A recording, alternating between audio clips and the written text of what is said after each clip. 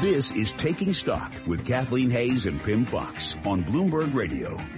Coming up on Taking Stock, we're going to be speaking to Ravin Gandhi. He is the founder and the chief executive of GMM Nonstick Coatings. Why? Well, he's going to tell us all about doing business in China and India. He's an American entrepreneur, but his firm is headquartered in China.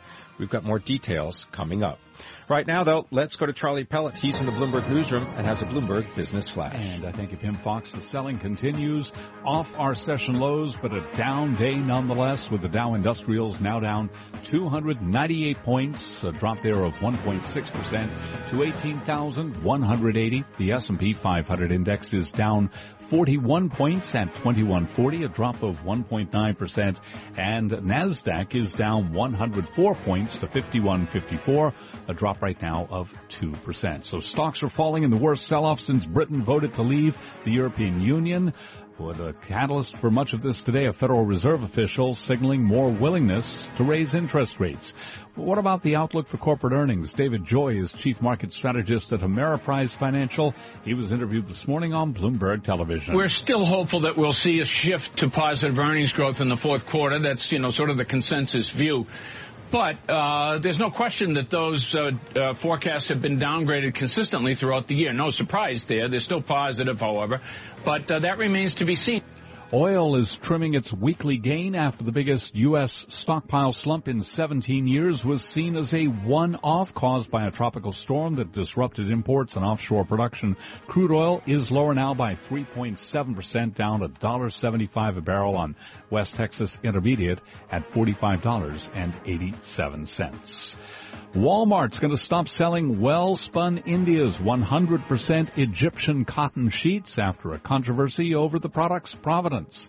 And people familiar with the matter say negotiations between Bayer and Monsanto are entering the final stretch as both sides move closer to an agreement to create the world's biggest maker of seeds and pesticides.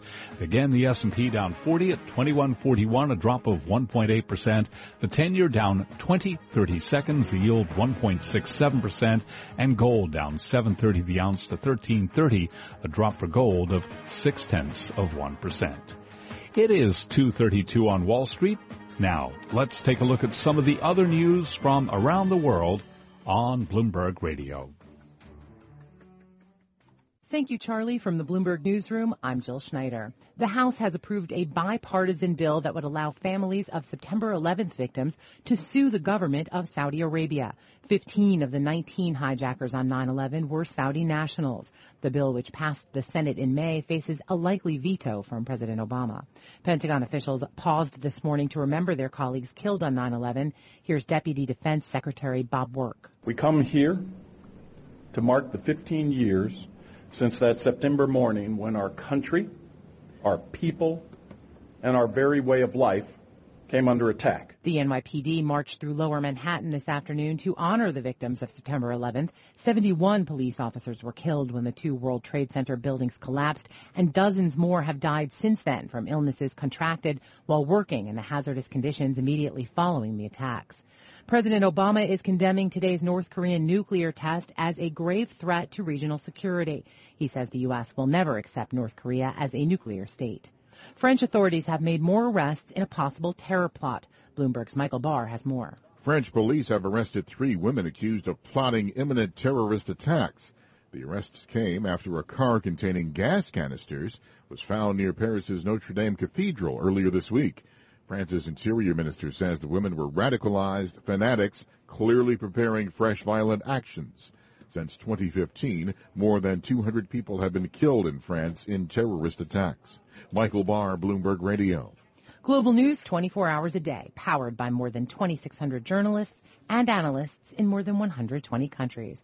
I'm Jill Schneider. This is Bloomberg. Charlie? And we thank you. And again, recapping a 302-point loss for the Dow Jones Industrial Average, down 1.6%. The S&P 500 Index down 40, a drop of 1.9%. And NASDAQ down 104 points, a drop of 2%.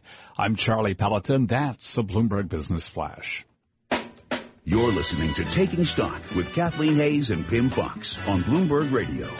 If you use any products from Black & Decker or Remington or perhaps have a crock pot, well, you've come into contact with the next company's product, but you may not know it. Raveen Gandhi is the founder and the chief executive of GMM Nonstick Coatings, and he joins us from Chicago. Raveen, thank you very much for being with us. It's a pleasure.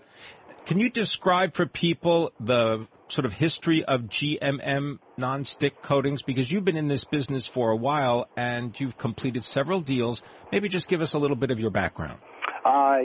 So I joined I was a CPA by training, and I joined what was my family's chemical manufacturing company about 20 years ago, and we built that up in Chicago, sold it to a giant corporation called AkzoNobel.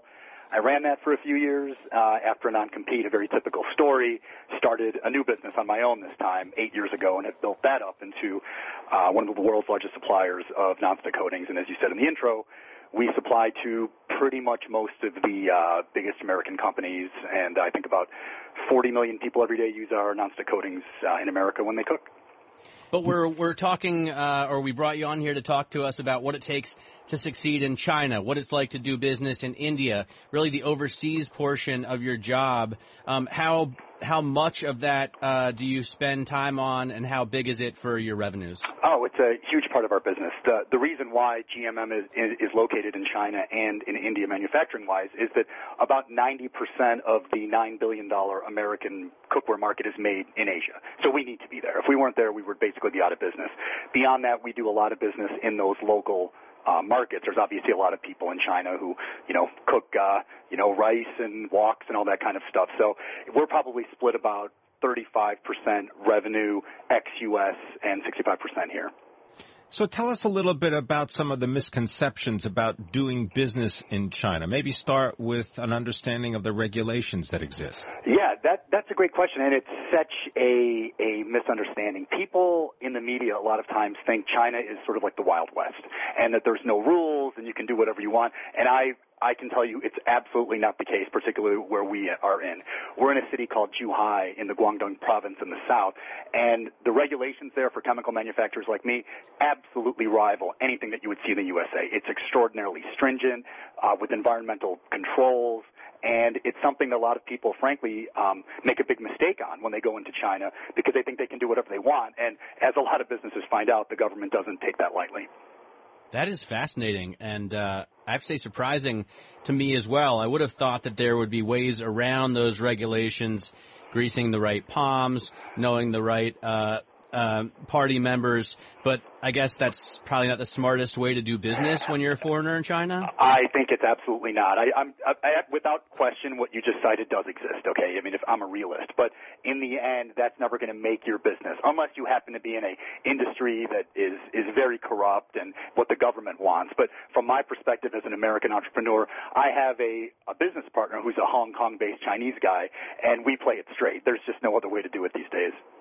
Tell us about local customs, because that also affects how successful you can be in business. Yeah, I have found kind of painfully sometimes over the last 20 years, for instance, in America, people say, oh, he's a straight shooter, she's a straight shooter.